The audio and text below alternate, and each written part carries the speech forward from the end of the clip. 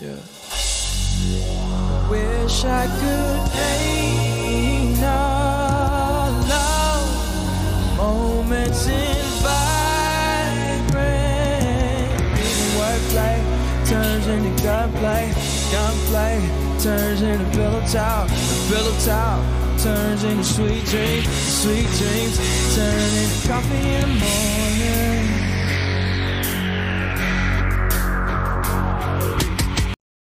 Double digits. Right. As soon as it starts. Oh, there we go. Good morning, good morning, good morning. It is episode 15 of Coffee to Go, I believe. It is your co-host Law, Sean, and Dave. Yeah, where is Law? Law, where are you? Under the covers like this. I don't know where she went. She is hiding. She's with Waldo. Isn't that what his name is? Waldo? Where's Waldo? Where's Mm-hmm. Waldo? Where's Those Waldo? books used to be cool. Like, remember when we was Yo, kids? Yeah, I used to if love you had one of those books, you was popular. I used to be real focused. I used to be real focused trying to find him like where he at. I used to get so frustrated. Remember Carmen Sandiego? Yes. Carmen Sandiego was another one, yeah. I had that game on my computer when I was a kid. Mm-hmm. Yeah, I used to play it. I remember failing at the first, like I couldn't get past the first level because I didn't know what to do. Until like 10 minutes in, the guy's like, I think you should pick the pipe. And then you pick the pipe and you get the clue, and then I'm like, oh, okay, yeah, you know. But then I would just run it back. And just like, what the thing is, I'm like, I know where you are, bitch. So David's aggressive this morning. Yeah, he was a little aggressive. Right? That was a little aggressive. It's all right. It's all right. 10 minutes in the first, VITCH, right? Sean, let's go ahead and kick off this topic. Okay, so the topic is kids and social media.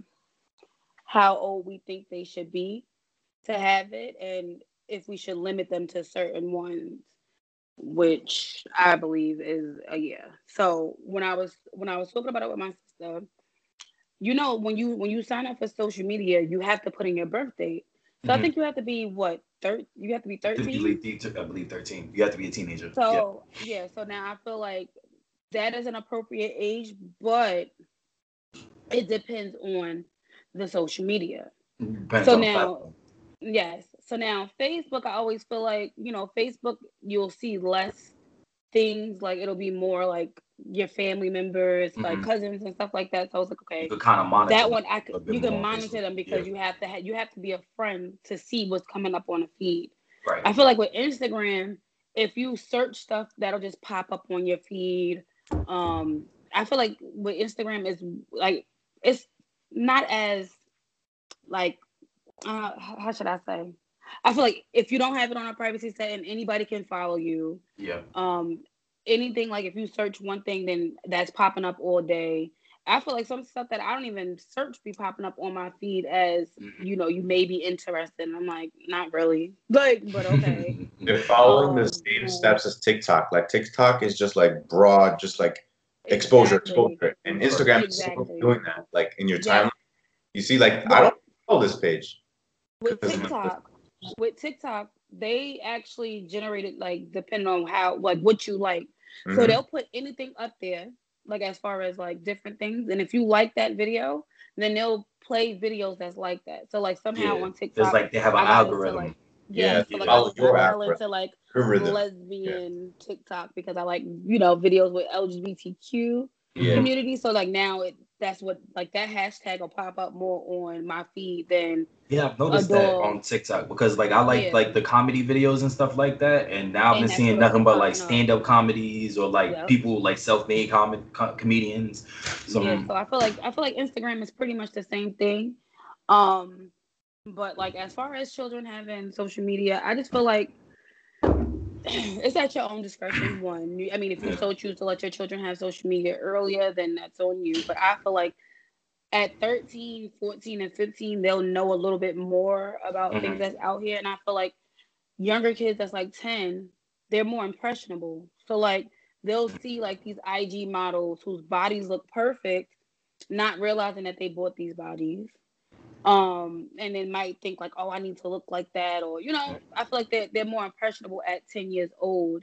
And if somebody like randomly follows them, like I always think about like creepy people that like to go in inboxes because they do that with adults. So now imagine that with a child. With a child, yeah, definitely. So you got to think about a lot. But I thought about it only because my friend's daughter is like 10 and she has a social media platform. I'm just like, I don't think that she's old enough for that. Because if you have to lie about your age to sign up for one, I don't think that you should have it. That's a great start. I agree. I wouldn't let, my oldest is 10 years old, Aubrey's 10. I'm not gonna let her get an Instagram, but Facebook, yeah, I don't see anything kind of wrong with a Facebook, because she could, she could follow me, she could follow my grandmother, she could follow her own mother, she could follow, family, and family could write her, she could post things, and she could interact with the family. But I feel like Instagram is a little bit excessive. I feel like Twitter and Instagram are like the two social medias that like I would never like want at that age. They are impressionable. At 10 years old, she's just now seeing the world for what it kind of is, and she's still learning. She's still, trying to be who she's going to be, and I feel like as a teenager, you're still getting into that kind of phase, that age where you're like, becoming who you're going to be, because I feel like you're not who you are going to be until you're like 22, 23. Because even at 18 and 19, I wasn't older than that. Yeah. It took me a while to be like who I am. Mm-hmm. Like I want to say like, I ain't going to be ashamed. I was like almost 30. It wasn't until like I've been like in my career, like on my own and figuring out who I am as a person. So I want to say around 30 because before that I was still juggling back and forth and trying to figure out which direction I wanted to go. So it takes a while. It takes a while to actually find yourself. And social media could play a huge role in shaping who you're gonna be, Could accelerate it or delay it, right? It could. There's exposure, right? Like the right type of exposure. There could be good. It could be bad. Like it could stunt what who you could be because you're so distracted with all these things. And that's another thing. It's a distraction. Yeah. If you, I agree with both of you. I actually, there's a great book.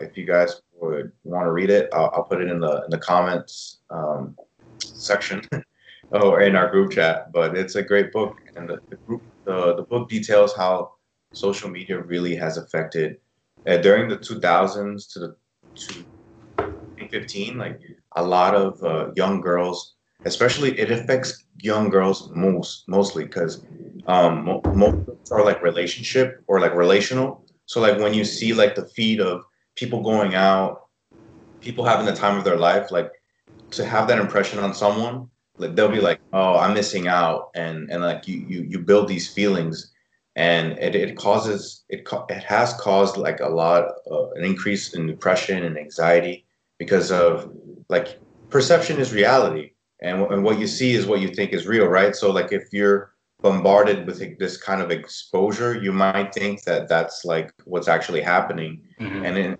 fact it's like it's not. You're just you're just like looking into the world of other people. How about focus on your own world? So that could one be a distraction. So for me too, like I'm with you, Sean. Like I feel like I'm realizing who I am, and that happened around like the age of 29, 28. Like I think COVID just smacked me in the face. Like I'll be honest. That helped. That probably helped you. Try to figure. You had nothing but time to figure it out. Yeah, exactly.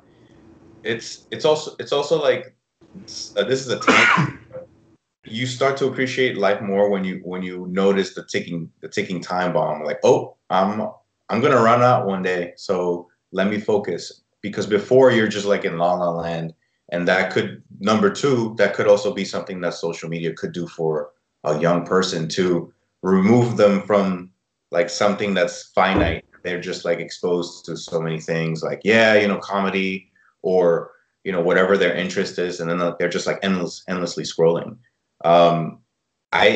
You guys are talking about Facebook. I feel like Facebook is like the number one gateway to like, if you are gonna start off social media, you should probably do that. You have better control. I think it's more easier to control privacy settings. Yeah. Well, they have a kids Facebook. So I think like the parent sets it up, because I always get like notifications from like Zoe and Bria and stuff like that.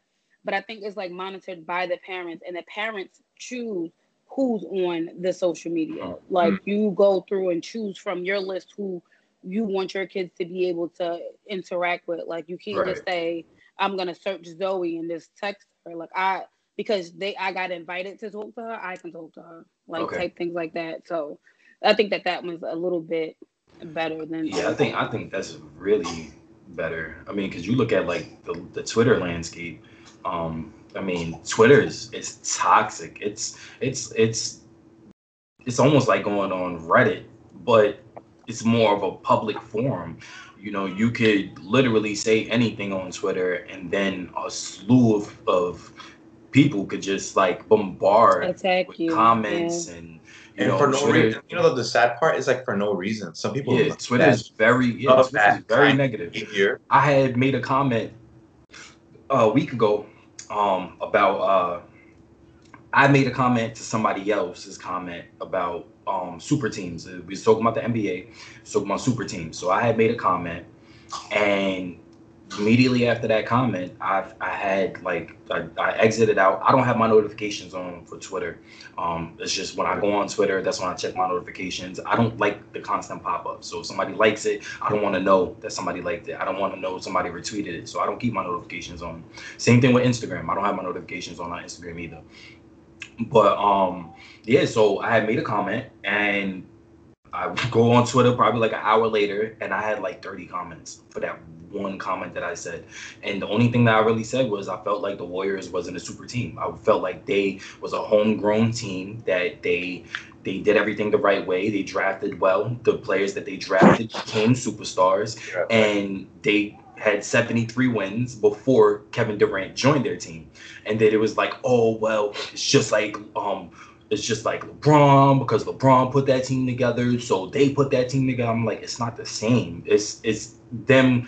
They recruited KD after the fact. They was like, yo, KD, you're a free agent. Do you want to join us? Like KD had that option. It was an afterthought. It wasn't like they was going to get him. Like, let's go get him. Right. And that's what I was trying to explain. And, people was just like, oh, well, it's just like LeBron because LeBron did this, that, and third. I'm like, yo, honestly, like, I really didn't even bring up LeBron. Like, y'all bringing up LeBron, and y'all feeling triggered because I'm talking about the Warriors, and the Warriors beat LeBron. So it's like, and that was just one. I had another comment where I was talking about the Knicks, and some guy had said that one of the Knicks players was underpaid. It was one of the centers, and I was just like, well, your best ability is availability. So if you're not available, how can you be underpaid? How can you be this player that you're not making enough? Like, in my opinion, if you're injured and you're not able to get out there on the floor and everything, you're being compensated. Like, I don't care about your talent. If you're not able to go out on the court and display that talent, it's like if you're at a job and you're constantly sick, but you're really good at what you do, like a normal boss is going to be like, well, if he doesn't keep coming in, like if he's always sick, like I don't care how good he is. I could find somebody that's just as good. And I could, you're easily replaceable. It doesn't matter if it's basketball. It doesn't matter if it's your day job or whatever. So that I had gotten into it with a whole bunch of people, and people was just like slamming me for my comments. And it's like one of those things. It's kind of like, do you stick by your guns and you keep, trying to defend what you were saying, or do you, just remove yourself from it and just be like, I'm not going to respond. I'll just leave it alone, because you know what? It'll, like, if you keep responding, you keep getting into it, you might get a little angry. You go down a little rabbit hole. So and it's just like, so that's what I was saying also about like with kids, because stuff like that, it can be considered to be bullying. So that's another avenue for them to be bullied.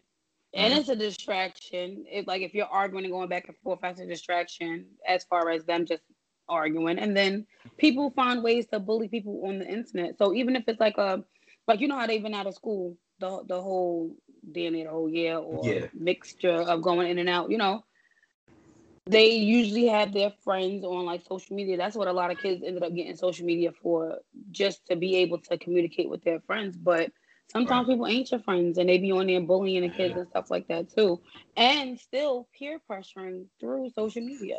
Yeah. And you can't really control that. As a parent, you can't sit there and dictate who comments and who says things. I mean, you could set up privacy settings and everything, but sometimes it don't be people that you don't know. Sometimes it be people that you do know, you know. And I think Facebook has given an avenue where you could kind of monitor that and shield them from it.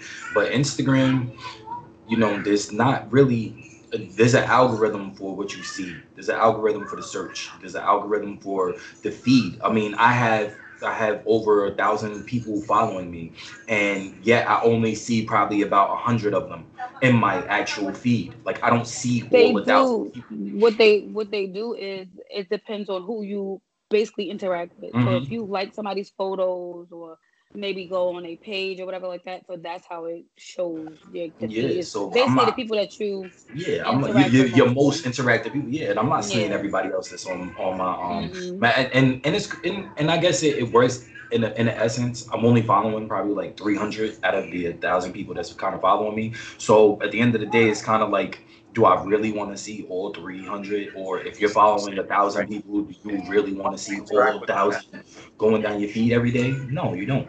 So, as far as for children, I just feel like, you know, I think being at that age, there should be an age limit. There should be an age limit to certain social medias. Twitter, you should be like 15. Twitter is very toxic.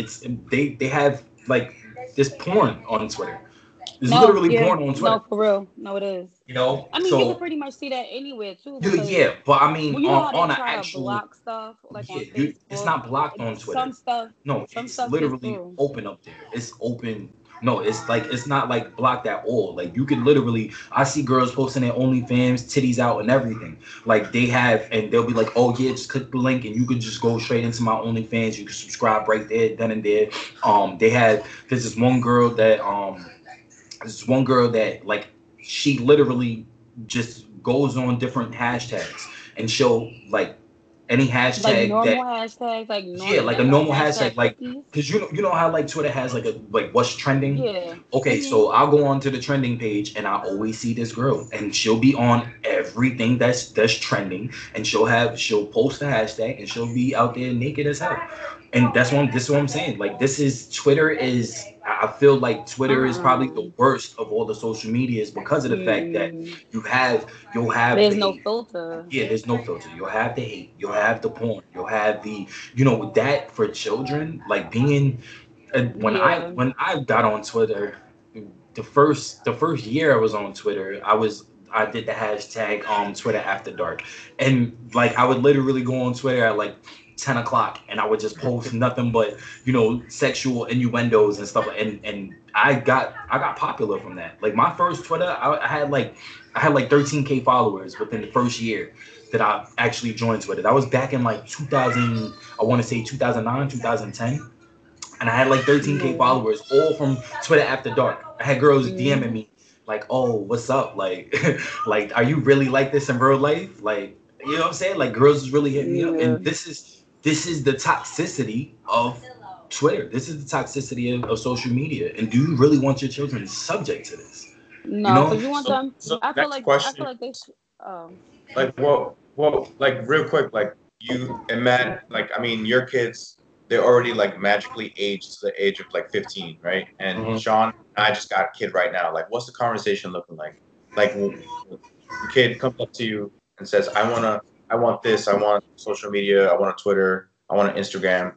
Like, how are you gonna like bring them in? Because they're obviously that they're coming to you and they're saying that they want social media, but like, how are you gonna guide them to it? Are you gonna sit down with them? Are you just gonna absolutely like revoke it? Or no? I feel like you should sit down with them. I mean, that's, as a parent, you're the first line of defense in everything that goes on in their lives. you're the first line of defense when it comes to bullying, especially in school. You know, something's happening in school. They come home, they tell you what you're basically in charge of the next steps. What are you gonna do? You're gonna go to the school. You're gonna speak to the teachers. Or you're gonna request to speak to the students' parents. Or you're the first line of defense. So that also plays an effect in social media. You're going to be the first line of defense, especially nowadays where you had 10, 9, 8-year-olds with actual cell phones. You know, these kids have cell phones nowadays. Oh, gotcha. Yeah, allergies. Oh my gosh, I forgot to take my medicine. But anyways, so you have these kids, 8, 9, 10 years old with cell phones. My daughter asked me for a cell phone when she was 8 years old. You know, and I actually considered getting her a cell phone. You know, it was her mother that was against it, and I'm still for her having a cell phone. Only for the she fact doesn't have that one yet. no, I have a cell phone to give her. It's just I only feel like Candace's. at this point, I feel like at 10 years old, I feel like they should have a phone, not necessarily to connect with, social media, for emergencies, Right. so that I can speak to you. You know what Yeah, I'm saying? I can speak talk to directly. you. You could call me. You could, Yeah. if anything is going on, and especially in my situation where my daughter is not with me, this gives her constant communication where she doesn't have to ask permission to text me. She doesn't have to ask permission to call me. She doesn't have to, wait until. Right. She doesn't have to wait till her mother. But or with the phones, you grandmother can monitor that too, as far as who is able to have her nowadays, number. especially if you have especially if you have an iPhone, you could literally see who they texting, what websites they visit. You could block. Isn't it an app that you can download? Is it You could do everything straight from the parental settings in their actual iPhone. You could actually control it from from Apple ID. You could control what's going on. So you just make them an Apple ID and everything, and because you're gonna have to make them an Apple ID regardless, just so that they can download apps. So you could literally block any apps. Like they have to request it. So say if they wanted to download Twitter, they have to actually request it. So and like us, we could just click it and it'll download. For them, when they hit it, it'll be a request. And it comes to your phone. Right, and then we could actually be like, oh, okay, yes, it could. I approve you downloading it or whatever. So you're like I said, you're the first line of defense for your children. And in order to be that first line, you have to constantly be able to monitor exactly what's going on with your children. And if you're not, I'm pretty sure there's plenty of parents that just don't care.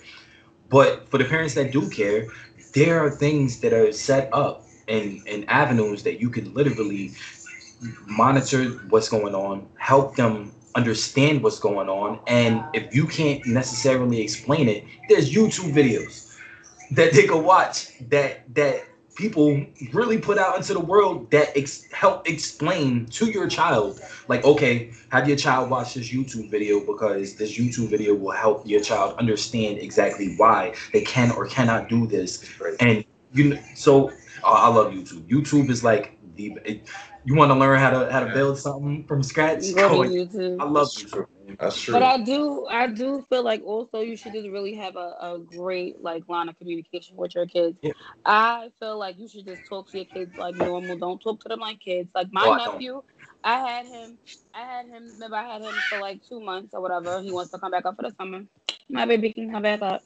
But with him, you have to talk to him like straight out. You can't sugarcoat stuff for him. He's not that type of kid. He's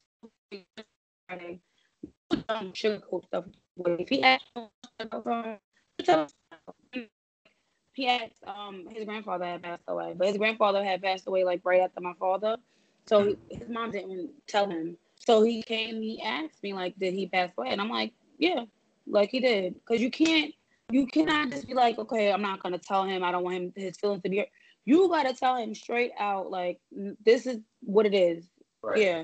No, I agree. Okay, he respects you for that. I agree. So when my grandfather had got locked up, I had told Aubrey. You know what? Yeah. I tried to explain to Aubrey exactly. I didn't go into details, but I let her know. I was like, you did bad things. As much as you could. Yeah. Exactly. He did bad things. It's not okay. Go away. You have because to. Then you have to, because now if they're on social media and they're seeing it, they're like looking like that's something that you could have told me about, Right. anything as far Very as true. you don't want them learning stuff from social media. You want to explain that to them, like, okay, look, this is how some people are, this is what some people do, this happens this way. Happens. You don't want to be Right. like, oh, I didn't see it on social media, and now all of a sudden, like, I'm like, my mind is all over the place. Exactly. You don't want it to be like that. And also when it comes to like racism, I mean, they're gonna deal with it like in their own lives outside. Some people deal with it and some people don't. I've heard of people that say they never dealt with it, but then like they might be on social media and now they're seeing all this stuff and now they're wondering and they're confused. So I feel like that's another thing you should really just explain to your kids, like how people are in the world, how people, they might not like you just because of your skin color or your sexual orientation, or you got to explain these things and not have them just see it on social media and explain it to Or them in a even way in the that world. It's not they'll even in understand. stuff like that. It's not even on social media half the time. Sometimes you're seeing this stuff on the news. You see the Derek Chauvin trial, the police killings of of these black young men, and people are The like, young girl that just got killed. yeah, 2 weeks ago. they're not innocent. Why they're not innocent? Because the color of they're their black. skin. Like that's at the end of the day, nobody deserves to die at that Nope. like everybody says that you're guilty and you're innocent until proven guilty. Okay, well, take them to court then. Have them arrested, take them to court, and let the justice system. I mean, as flawed as the justice system is, still let them have a chance to go into the justice system and let them prove their innocence. Let them prove. You have to prove that they're guilty. Period. And I don't like the fact that, like, the news, the media, social media, they try to portray this thing where you're already guilty. Oh, you was arrested back in 2013. Okay, and what does that have to do with anything? That could have been arrested for stealing some water because you was thirsty. Yeah, that has nothing to do with the here and now. The same thing that they did with Derek Chauvin and what's his name, Floyd. Oh, he was arrested for doing drugs, and that doesn't justify him dying. That doesn't justify. It didn't justify him having his knee on his neck for almost 10 minutes. That doesn't justify that.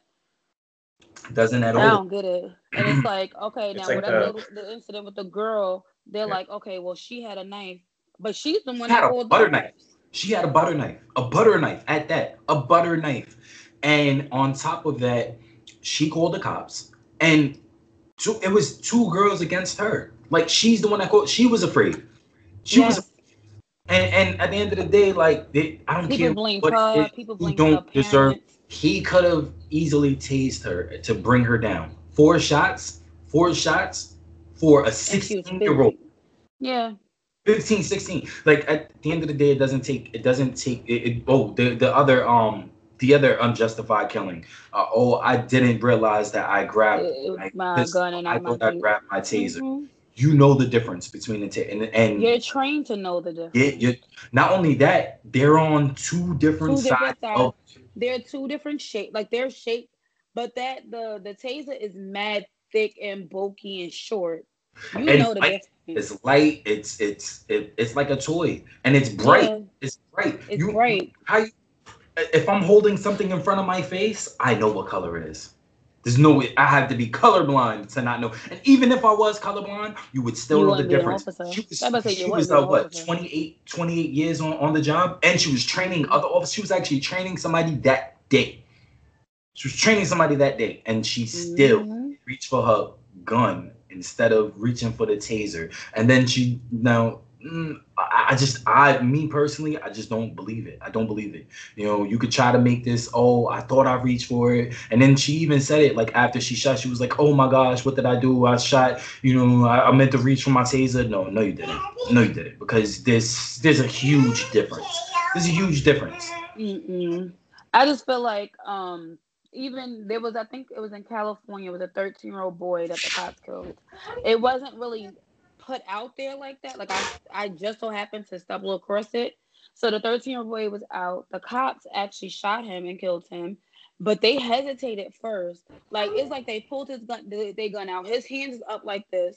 He's a little Spanish boy. His hands up like this. and they paused for a second, and then they shot him.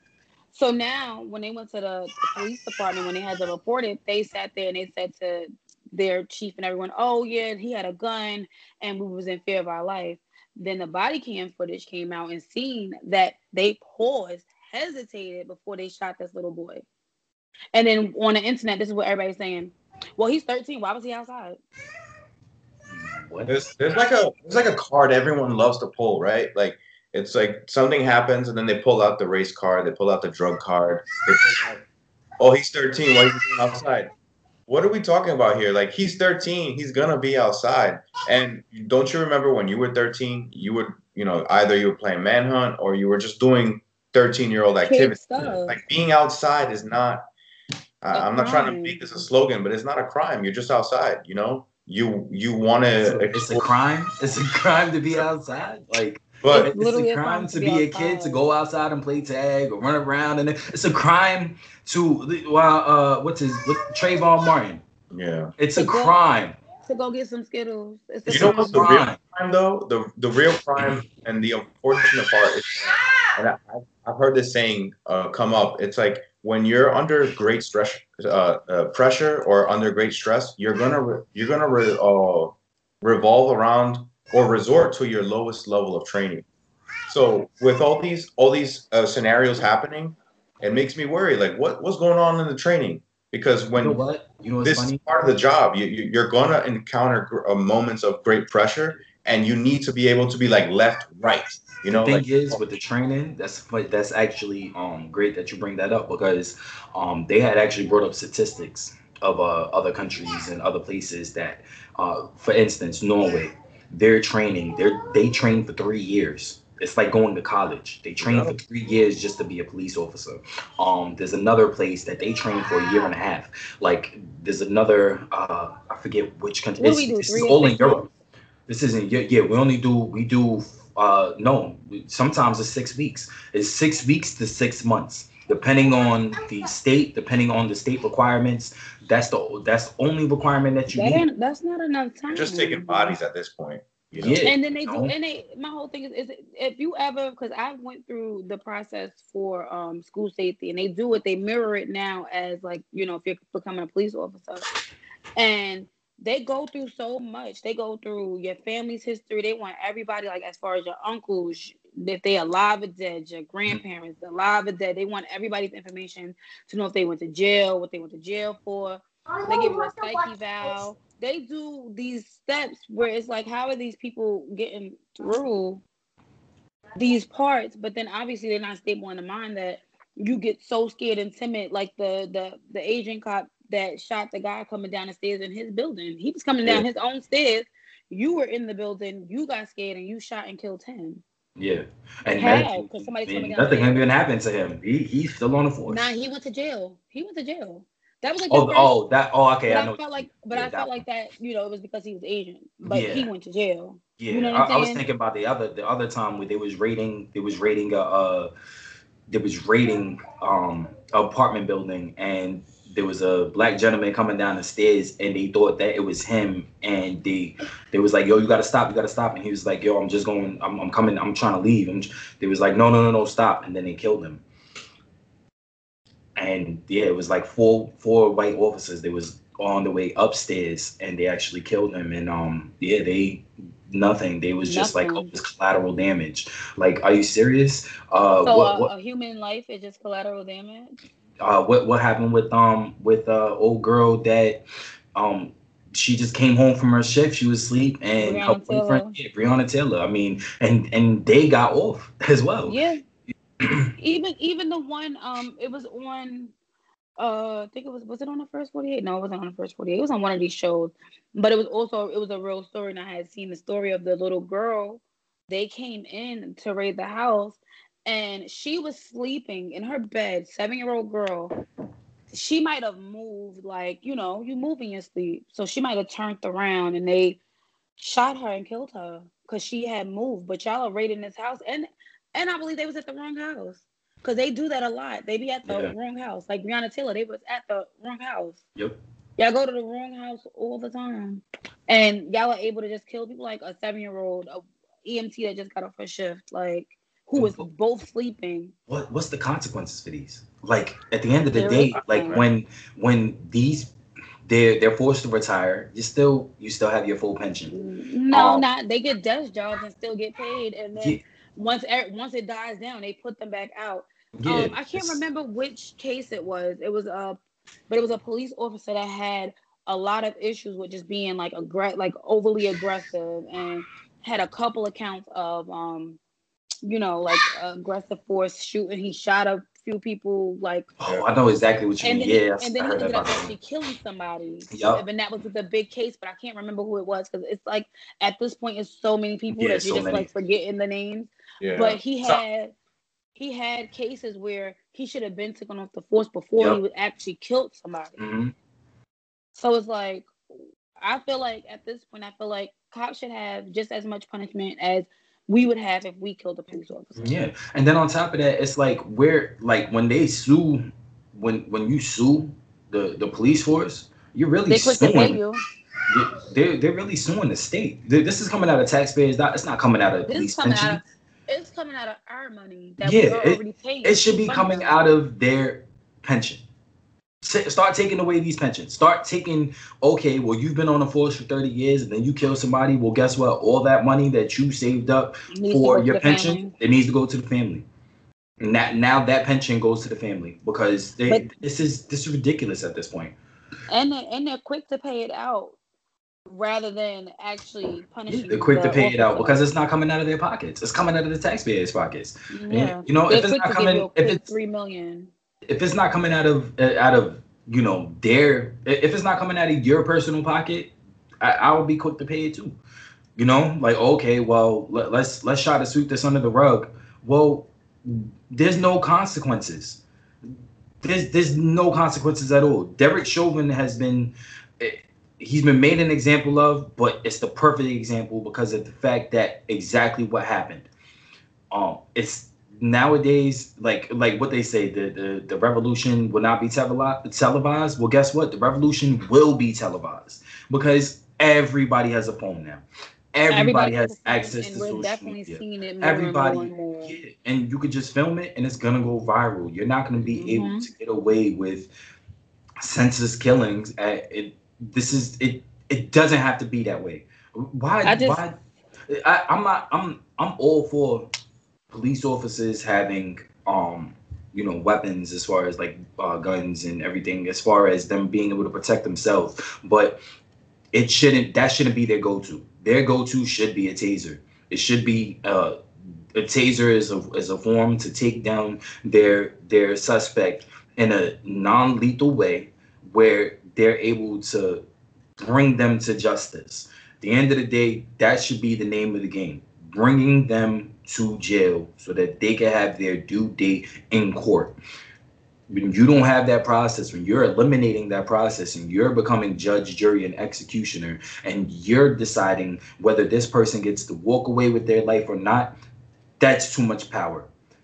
You're giving these officers way too much power. Way too much power. And the thing that makes everybody so mad is that you can see that this black, this brown, Hispanic person, they have nothing in their hands. They could be running away and y'all shoot them. You'll have this white person with a fucking AK-47 shoots up a church. Now he in the back seat with his handcuffs and y'all stopping to get motherfucking Burger King. Like, huh?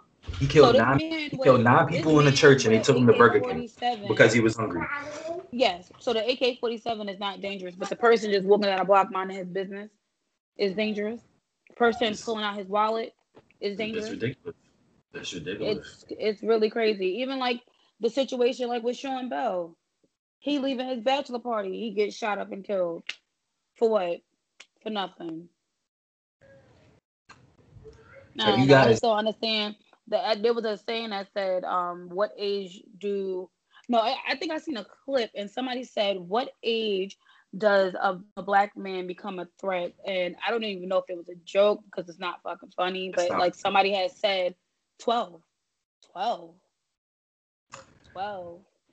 Huh? 12 years old is dangerous to y'all? A 12-year-old that still watches cartoons. Yeah. Is dangerous? That's tied to racism, right? It's like we're still dealing with that. What have you guys experienced as far as personal? So my mother lives. It's not like Tottenville, but it's like she lives over there by CSI. She's like in that area, like Willowbrook and Westerly and stuff. Okay. So it's Yeah. like, it's a little bit of a mixture over there. You have Spanish people, you have black people, you have Indian people, white people. Just walking from the store, like I got called a nigga at least 3 times. Um, this girl was sitting on like the bus stop, and we were waiting with our friend to get on the bus. Like we was getting on the bus, but they were getting on the bus, and the white girl was sitting there, and somebody drives past and calls her a nigga lover because she's standing there with black people. And even like my brother, he actually went to Tottenville when he was younger, and he had to leave because he experienced racism. They actually like jumped him because he was black. And at this time he went there in the 90s, so it wasn't that many black people deciding to go to Tottenville. Right. But yeah, I got actually called what I got called a nigger dyke. Yeah. It's not funny, but it's funny because it was this Indian guy, which kills me because Indians are darker than us, but they don't like us either. And he's driving in his car. A lot of the times it's never like to my face. It's always like somebody driving in their car and they wait till like the light turns green. So now they're like skirting off. Like, so you can't even be like gangster with your racism, because I'm willing to fight if you want to fight. But they like literally be in their car and they'll just drive away. And it's like, what was the point of you saying that? Like, and if I was anybody else, I probably would have got really, really mad. I could have chased you. You know what I'm saying? You don't never know what you might have. Get off that bike. Bam. But it's like I don't understand. Like, did that make you feel good that you was able to drive past me and call me a nigger because I was standing outside? Yeah. I don't understand. I don't understand at all. How about you, David? Like, just hearing your experience, Sean, is just, like I definitely could see it. Like my experience with racism is different because I'm half Dominican and half Ecuadorian, but my mom is one of those light-skinned Dominicans. So like I already have like that card of like, oh, you light-skinned, you're not a threat, But I think my experience hasn't been that bad, but my, I guess, privilege would be that I've actually had the opportunity to like just look at other people and how people react to each other. Just like I'm an observant people watcher, so I'll see how people interact with each other. Natalie is more of Lou's color, so I peep the interactions. I peep how people talk to her, and I know how people talk to me. And unfortunately, like some people, the way I see racism, I see it as like a low level of thinking. It's still in that premature phase, like where you're in the car and you want to call someone else. I'm not even gonna say it because it's just outrageous. To be funny, it's actually like a very creative way to just put two nasty things together and just say it to someone. And it's still messed up, but I've seen that. Like, actually, one memory does come up where we were. Like, I just hate talking this way, but we were discriminated against, even though that's not the right word. Like, we were just like, we were at a gas station. My dad was putting gas in his car, and there was like a piece of paper on the floor. And then we were in one of those states, and then the guy told my dad, well, pick up the floor. No, pick up the garbage you threw on the floor. And my dad is just like, that wasn't me. Like, I just came in, and then like the guy muttered something under his breath. And then I'm outside. My dad's showing me how to pump gas. It's one of those days. And then like this guy's probably having a bad day, and he takes it out on my dad. And I'm just like, that moment stays with me because I'm just like, racism is just the superficial part of it. It's just that what you're going through, you're putting it on someone else. So right. My experience, like I know it's still alive. I said it before the conversation, is racism is just that dragon that we've been trying to kill. We've got some good shots in it, but it's still breathing. We still gotta kill it dead and just expose it in the best way possible. And the way to do that is just to still have conversation. When your child brings up a racist moment or like a moment that happened to him, that's when you talk to him about it, or her, whatever. But I wish I had more to say, but I'll give it to you, Lou. I think the first time I've ever experienced racism, I was like, I want to say 6 or 7 years old. And at the time, I didn't realize I was experiencing it. I didn't realize it until I got a little bit older, and the same thing happened. So my father, as Sean and David, is David's complexion. My dad is, in all intents and purposes, he looks white. A lot of people consider him Italian and everything, but no, he's full-blooded Spanish. He's full-blooded Puerto Rican. My family is from Spain. They migrated over to Puerto Rico. Then they migrated over to the States. So the very first time, I was about 6 or 7, I want to say. You guys know my cousin Mikey. Mikey is, again, David's complexion. Mikey's father, Sean's complexion. Maybe a little bit darker than Sean. So we're all out. It's me, my dad, Mikey's dad, my uncle, and we're all out. And I guess they know this person or whatever, or they used to know this person. They was just like catching up. Both him and my dad and my uncle was talking to him, and they was in the lady that they was with was like, "Oh, your kids are so cute, your kids are so beautiful and everything." And the lady faces my father and looks at my cousin and is like, "Oh, how old is your son?" And my dad is like, "My son's over there," and he's like 6 or 7, I forget how old I was. And that's the first time. And then it happened again. I was 12 years old. My dad never really came to any of my baseball games. The very first baseball game he came to, I was really close with one of my teammates. We used to take the bus together all the time. My dad would drop us off, and my grandmother would come to our games and pick him up and everything. I called him Scuba Steve. Like, that was my guy. Like, shout out to Steve. He's actually a cop now, which is funny because he actually pulled my dad over like a couple of years ago, and he was like, "Oh, how's your son?" Like, he actually pulled my dad over because he's seen my dad and just wanted to see how I was doing. Okay. Right. So, but he's That's mad cool, whatever, And so my dad came to the game or whatever, and I guess one of the other coaches, his parents didn't come. His parents, I guess, worked on the weekends or whatever. It was one of the weekend games. My dad usually didn't come because he had his own games that was going on the weekends.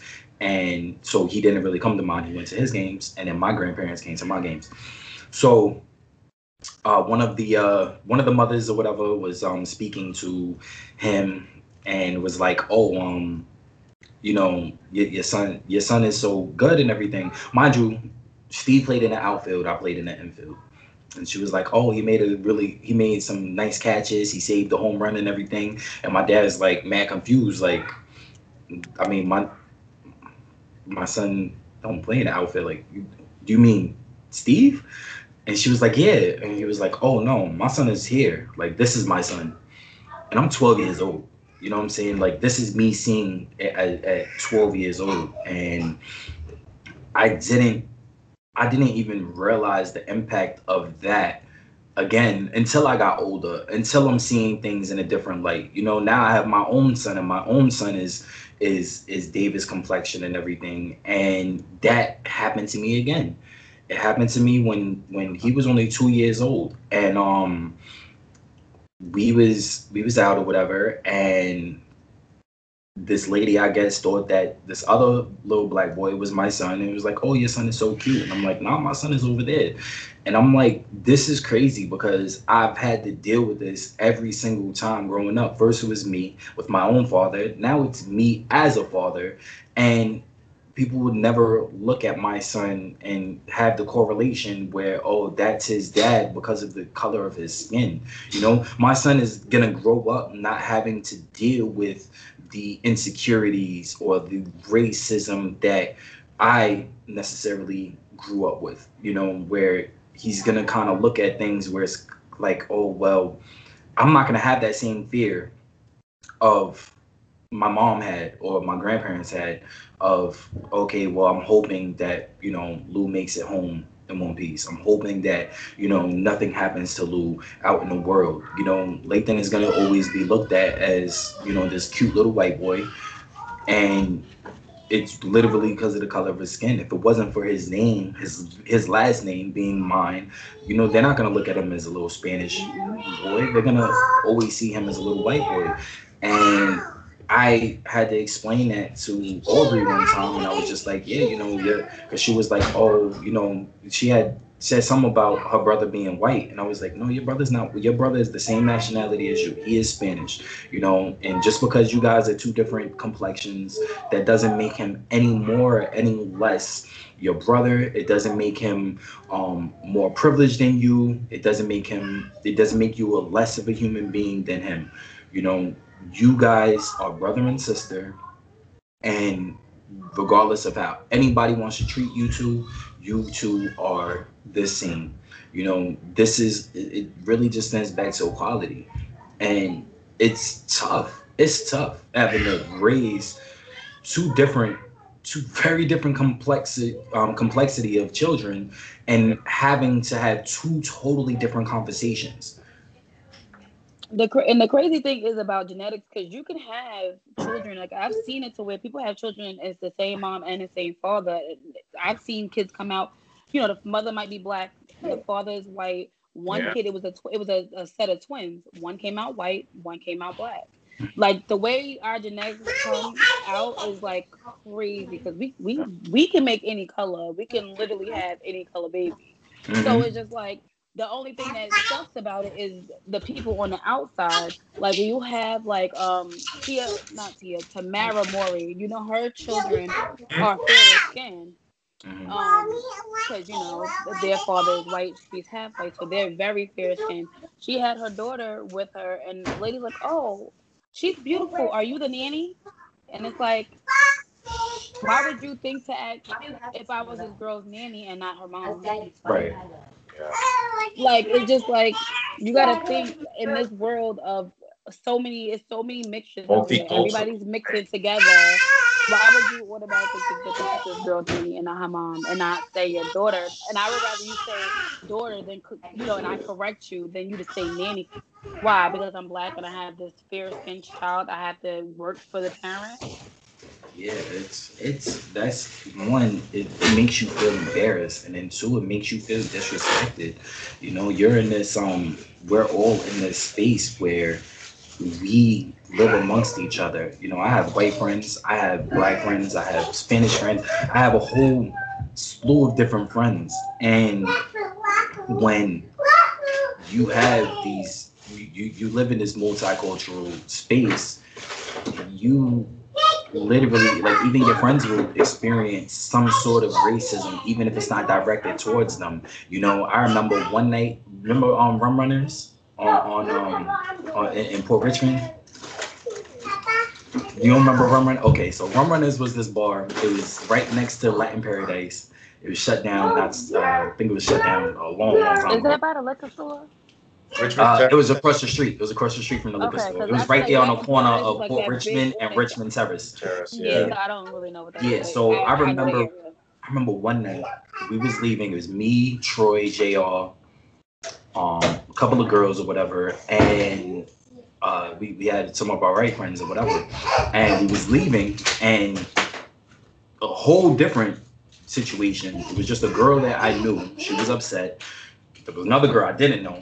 They was trying to fight each other, and me and JL was just like, nah, like, it's not that serious. I remember that night because I remember Dancing Dave was there. He was DJing that night, and he was like coming out, like, not trying to talk to nobody. He was just like, nah, let me get up out of here. Yeah, so no, matter of fact, he ended up giving us a ride. So shout out to him, because if it wasn't him, we would have probably got arrested and everything that night, because the cops actually showed up.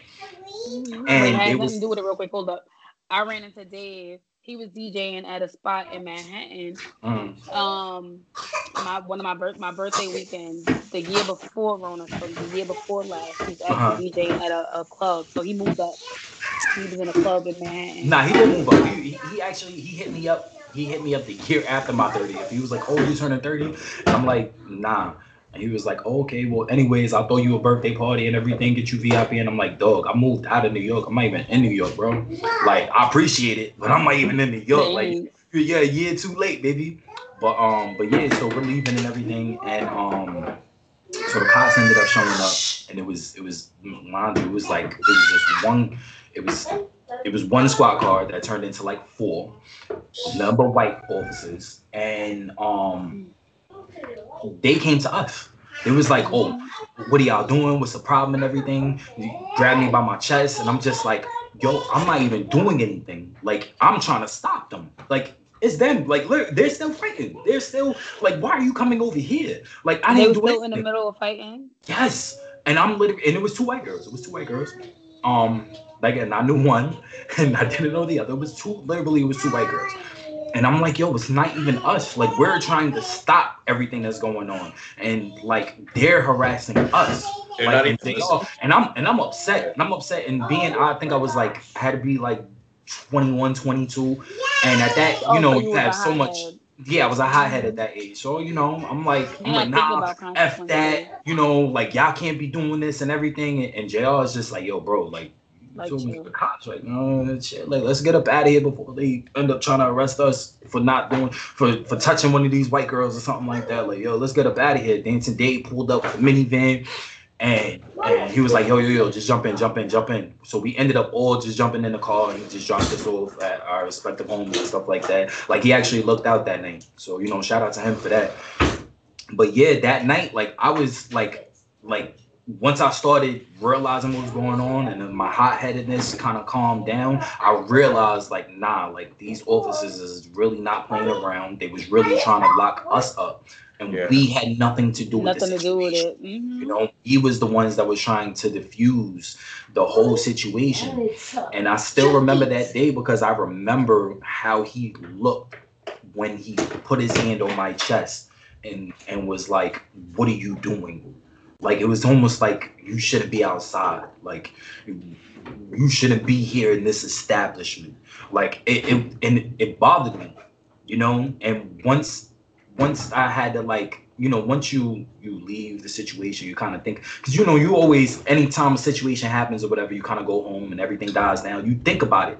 Yeah. You think about it to yourself, or you may think about it to everybody else, or talk about it. But I was really just sitting there thinking about it to myself, and I'm like, yo, I could have really been arrested for something that had nothing to do with me that night, all because of the color of my skin.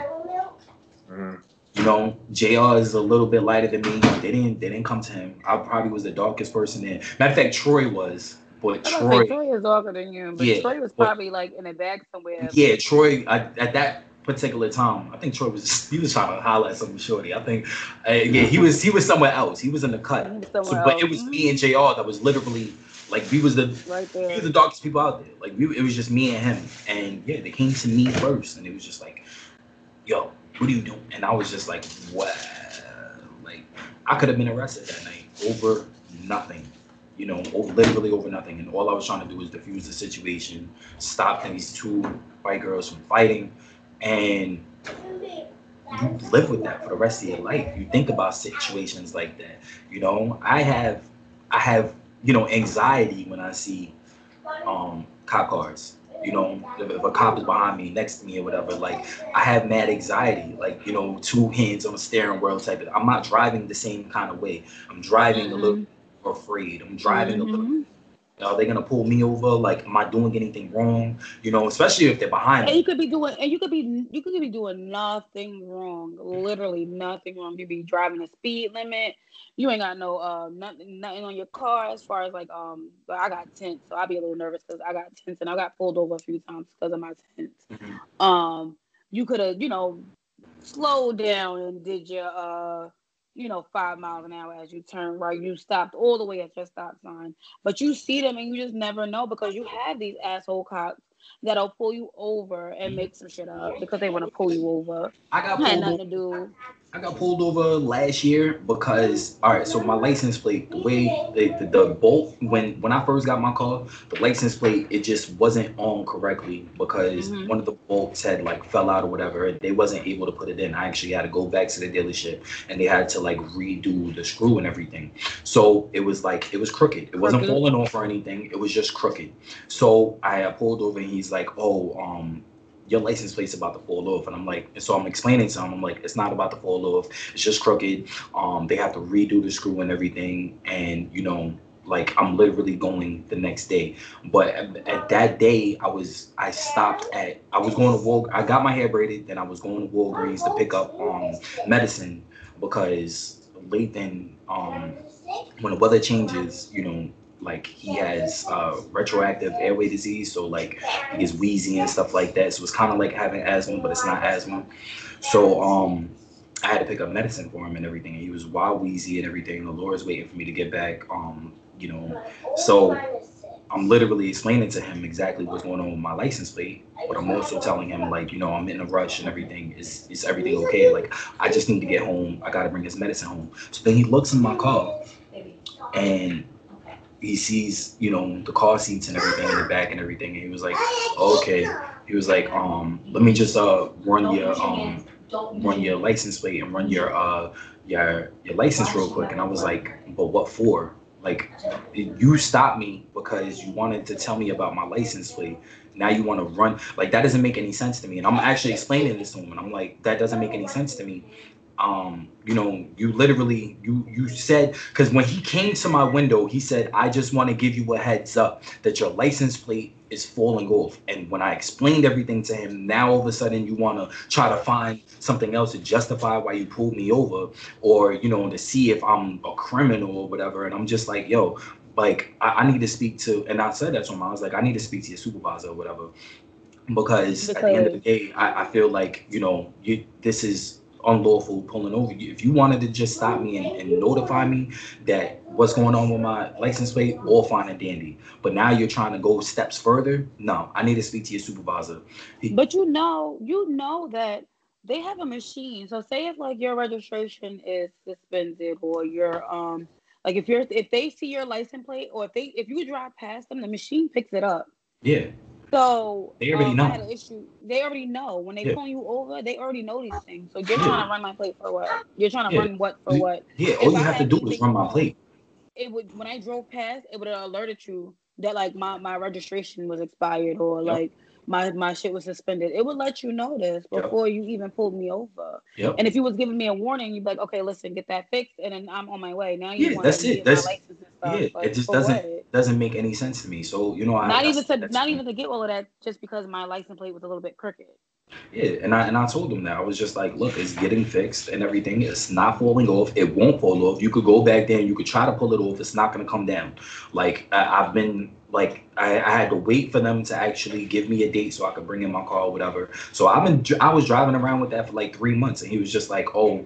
So he goes back to the car or whatever. Then he comes back and he's like, all right, well, you know, just get that fixed or whatever. He was like, I'm just going to let you know that that people, like other officers, will try to pull you over because of that. Just get it fixed or whatever. And I was like, look, it's getting fixed. I think it was a Sunday that happened. I was like, look, it gets fixed tomorrow. Monday morning, I'm going to get it fixed tomorrow morning.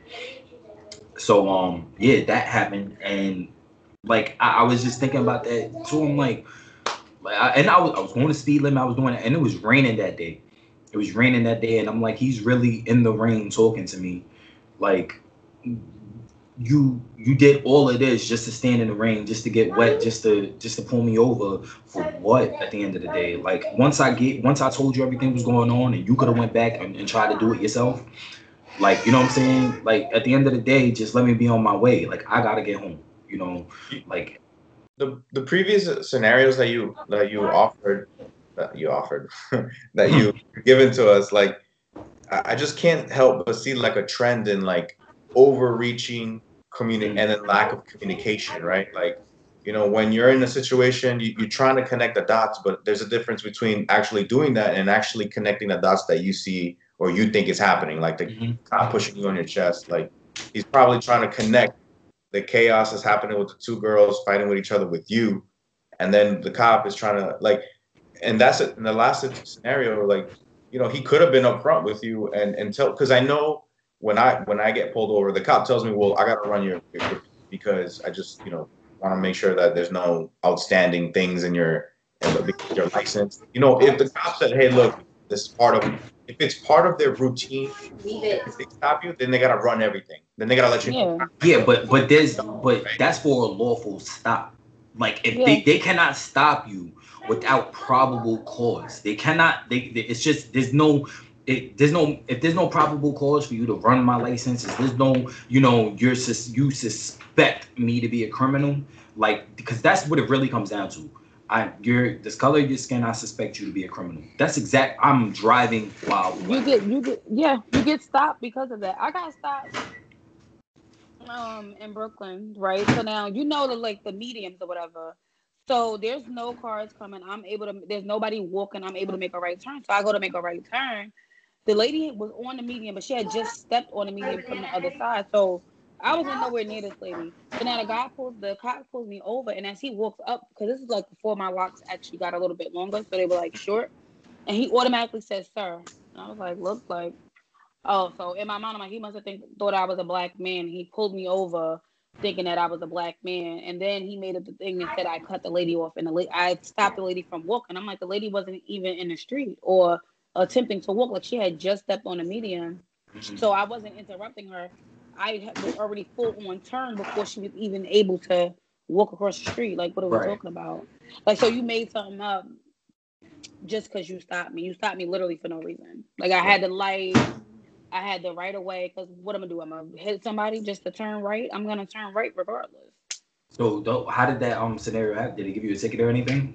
He sure the fuck did. I got a ticket. Did you fight it? I got a ticket. No, I keep putting it off because COVID happened, and you can keep putting it off. So as long as you keep putting it off, like, because that gives me that takes points off my license for something that I didn't do. So I keep pushing it back. I'll get to court when I get to court, but by that time it'll be like the 3 years will be already done, and it'll just get dropped anyway. It's silly. I got stopped. I got stopped because of my tints a few times, but the last time I got stopped for my tints, I was in New Brighton. I passed like 30 cops. On Jersey Street, there was like 6 cops. So it's 3 on this side, 3 on this side. Now, like right there by, is that Sebra? So right by like Sebra, like by the sanitation, that street is mad little. It's 3 of them stopped on each side. So I had to go in between all of them. By the time I left, because I was at Bootleg. By the time I left Bootlegs, I stopped in New Brighton to drop people off, and then I went home when I was living in Park Hill. I had to have passed at least 25 cop cars. Wow. 25 at least. It was a hot night. They was out here. It wasn't until I got around the corner from my house that I got stopped. Wow. For my tints that I've had for so long, and they're not even that dark. And I actually bought it from the dealership with my tints on, so it wasn't even that dark or whatever. And they pulled me over for that, and I'm just like looking at him like, I literally just passed 30 cop cars and nobody stopped me. You stopped me, and I'm right around the corner from my house. Like, I'm about to be in my house. And he was like, all right, whatever. He gave me a ticket, but I beat that one because he put the wrong thing on my ticket. He put that I had it on my front windshield, which I don't. It was only on the sides. And I got out of it. On the front windshield? He put front windshield. And he was tight. He was so mad too, because he was like, yeah, he's like, but she has it on the side. And the judge looked at him like, well, you put front windshield. Dismissed. I was like, thank you, because I didn't want to have to pay this ticket. Tired of paying tickets. I feel like New York, they give you tickets for everything. Wow. Oh, and he actually showed up to court. He showed up to court and he had his own little spiel. Like, he ran down how, like, it. I guess I let him test it because whatever. But like my tints, you can literally see through my whole car with my tints. Like, they're not that dark. But every time, no, they have to be a certain percentage of it. Yeah, they have to be a certain percentage, and if you pass it, if you pass the percentage, like, you're good. Every time they say it, they tell me something different. I just be looking at them like, I feel like y'all lying, but whatever. Like, every time it's something different. So I just be like, whatever. I know I'm gonna beat it, so I'm gonna go to court and beat it. But he sat there and talked for 10 minutes, and I was just sitting there smiling. And she was looking at me. She's like, and is there anything you have to say? I said, the ticket says front windshield. I don't have it on my front windshield. He's like, oh, the computer must have been wrong. It must have messed it up. And I'm just like, yeah, musta, yeah. Well, And I bring pictures of my front windshield too. Like, look, I don't have it. Thanks. Because that shit was like 100 and like I think it was like But 140. even if it was on the sides, you would still be in it. Like at the end of the day, like even if he had put it on the sides, like it doesn't. By that time, I could have had my therapist or a doctor or somebody write that I needed because it hurts my eyes if I had too much sunlight in my car. Like, there's ways around it and ways to beat it. Like, now I feel like they don't even really like be crazy about your tints and things like that. Right. Because I've seen people with full blackout tints and nobody gets pulled over. I don't even understand why it's an issue. You have in Florida, you can have blackout tints in Florida. You can literally have it throughout your whole car. Yeah. Laws, man. You know, New York is extra. New York laws be like. I feel like it's every single time. I feel like New York, they want to take money from you every single chance they can get. Whether it's the highways, whether it's the tolls, whether it's whatever. You're going too fast, going too slow. You didn't put your blinker. I've seen people get pulled over for driving too slow. Like that's I was going slow because you were right behind me, officer. Like, yeah, I remember slow. So that's like an easy ticket. Like, what you? I remember my boy Xavier got pulled over because they say he ain't fully stopped at the stop sign. It was, you know, it's the stop sign. You know when you're coming up, where is it? It's when you're in Stapleton and you're coming up on that hill, and there's like they get everybody on that. Yeah. Wait, the thing is, he did come to a full stop sign. You have to come to a full stop sign. Mind you, the cop wasn't even behind him. The cop was on the other, you know, that the other one-way street going this way because you got to come up like this and then it merges. So you literally have to come to a full stop sign regardless because you got to see if anybody's coming. There's no stop sign coming. I think this is just a yield. So you have to literally come to a full stop to see who's coming that way, and then you can make that turn. So we did come to a full stop sign, and mind you, he didn't pull us over until we got almost all the way. We was almost on beach by the time he pulled us over. That's a whole 3-4 minutes away from where we were. He was prepared to speak. He was like, "Yo, how am I gonna pull these guys over? What am I gonna say? What I'm gonna say? Should I go all guns or should I hey?" It's just crazy. That block, and I know what block you're talking about because you cannot. If you just pull out, you're getting hit. Yeah. Because you have the cars coming from this way. You have that apartment building right here with the cars coming down this way. Yup. So you're gonna get smacked. And it's all a one way. It's all a one way. Yeah. So how am I not gonna stop? And the thing about it, how they be trying to get you, because you'll come to a full stop. What I do is I'll come to a full stop, and then I still yield because I got one like that too. Where she said you didn't stop, but this is coming off like the South Avenue exit. Is it Richmond Avenue exit coming off it? So it's like Fahi or whatever. So you have to stop, but you stop, and there's the off ramp. So you gotta watch what they're doing. So I usually stop, and where the cones are, I still yield a little bit just to make sure I don't want to just jump out there. Right. Because you might get smacked. Yeah. You'll be speeding off those exits. They don't be going 30. I think it's 30 you're supposed to go coming off the exit. I think so, They be going like 60. That's why they put the speed cameras there. Because people be speeding off those ramps. Speeding off those ramps. So you have to come to a full stop. I'm not trying to get hit. And that's on my side. I'm getting on my side. But they just be wanting to give out tickets. It's ridiculous. I don't know. I don't think there's a quota situation, but they just be wanting money. The more we pay, the more they get in their pockets, I guess. Yeah. Oh my gosh. But it's like, I'm like there are other drivers that are just crazy. Like the other day, like I'm going on Richmond Avenue coming back, and then there's like this Mustang behind me. The Mustang is like picking his lights, and he goes left, goes in front of me. I'm like that. I was not affected. I was like, guy, if you think I'm going slow, just go left. There's a car right in front of me. What do you want? Like, do you want me to face the car? You want to race? What are we doing here? People are crazy. A bench tried to run me off the road yesterday. Coming off of Clove Road exit, you know that there's it's 3 lanes, right? So you have the 3 lanes, the one that you could turn if you're going towards Clove Lake, the 2 that you can go straight if you're going towards like Park Hill and Rosebank and stuff. And then once you get through, it changes to another 3 lanes. So it's like Right. the 2 lanes are going straight, but then it's that third lane. Right. Go onto the expressway or keep going straight, right? Mm-hmm. He's in this lane, in the right lane. I'm in this lane. So he's here. I'm here. So now we're driving through and I'm moving over because that's what you would do. You would move over to get to that extra bonus lane. Right. How he came from here, swoop behind me, and is trying to go in front of me, but on the left lane. And I'm like, where are you trying to go? How are you trying to get? But he's on a yellow part trying to get in front, but I'm already in the lane. But he's like, keep speeding up and stopping and speeding up and stopping. I'm just saying, like, you can hit my little raggedy car. Like, I got tape on my bumper. Hit me if you want, bitch. You got a Benz truck at that? That looks like it's at least a 2019, 2020. Hit me, bitch. Because what are we acting like that for? What are we acting like that? I hate other motorists get on my nerves. Because it's like, are you in a rush? Do you want to hit the back of my car? Like, what do you want to do? Because I'm just trying to I'm not in a rush to go nowhere. You're in a rush to get to the next red light. I'm confused. Not gonna lie.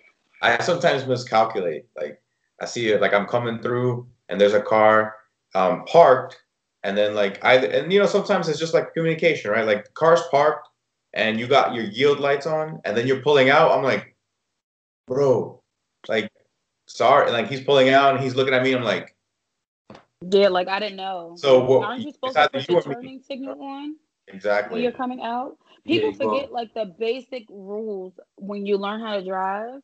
Like, if you're coming out of a spot, you're supposed to put your turning signal on. Like, they forget those little things that you're supposed to do so that it is absolutely worse down here. People don't use turn signals. People do not use turn signals at all down here. We was coming home. I forget. I think we was picking up the kids. I had both of my children in the car. Laura's sitting in, and I get cut off. Like, he literally just cuts. It's a narrow. Like, I'm literally coming to a stop with the person in front of me, and he just comes in. No, nothing. Had I not been an experienced driver, had I not, always cognizant of what's going on, because of the fact that I have my children, even when I don't have my children in the car, like I drive like my children are in the car. I do my best to be a very cognizant driver. New York prepares you for everything. Yeah, that too. New York prepares you for everything, because in Brooklyn they don't even stop at stop signs. Yeah, they don't. They like driving in New York, especially if you drive in Brooklyn, it prepares you for any scenario. Dodging cars, going in and out of a little. You know how many accidents I see, and it's all because people don't use turn signal out here. Every accident, I guarantee, is because they didn't use the turn signal. And your speed limits are higher, no? Yeah, our speed limits are higher. Yeah, that's another issue. Y'all speed limits are way higher. And we talking about 25 miles, and everybody's still going 60 on residential. Yeah, our speed limits in residential is like 30 to 35, and then on the actual 70, main roads is, that's on the highway. The actual main roads, like big roads, is like 40 to 50. It depends on what road you're on. And then when you get on the highway, it fluctuates between 65 and 70. So we always, our main highway, like when I'm going, like say if I'm going to Atlanta, that the whole way to Atlanta, unless you hit like the biggest city where you have to slow down, where it's like you're going like 100, 55 to 65, but it's 70. It's 70 the whole way to Atlanta. Yeah, but you going about 90 to 100? Me, nah. I go about 75. I go about okay. I still don't. I always end up at least 10 miles over. There's times where I might hit 80, but 9 times out of 10, I'm going about 75. I stay between 70 and 75. I don't like to give anybody any reason to pull me over. Because cops are different, and the cops in the South, they're different. And I'm afraid of them, especially out here. I'm not from here. As soon as they hear my accent, so they know that I'm not from here. Like, I don't want to give nobody any ammunition to this is a justified stop. That's another thing that we get hated on for too. We get hated that we're from New York. People hate people from New York, and I don't know why. They really don't like us. It's the vibe. It's the vibe. It's everything about us. You know what I'm saying? I think we think we better than everybody. We are, but they copy us. So I don't get it, but okay. Oh, okay. We're running a little bit longer on this episode. It's, you know, this is what we do. Sometimes we go into our rants and you know, we get a little deep sometimes. This episode was very deep, but you know, I do want to thank everybody for coming out and watching us. For those who haven't already, go ahead and hit that subscribe button and hit that notification bell so that you know when you're notified when we drop new videos and everything. Hit the like button because that helps out our page a ton. It helps out. You know, we're trying to get some sponsorships. We like some free coffee because it's coffee to go. We want some free coffee. Right. But yeah, thank you guys for coming out. It's been always a pleasure. It's Sean, David, and your gracious co-host Lou. And thank you guys for coming out. This has been episode 15 of Coffee to Go. We will see you guys next week. Bye. Yeah. Wish I could ain't no love moments in vibrant. Wordplay turns into gunplay, gunplay turns into pillow talk turns into sweet dreams turn into coffee in the morning.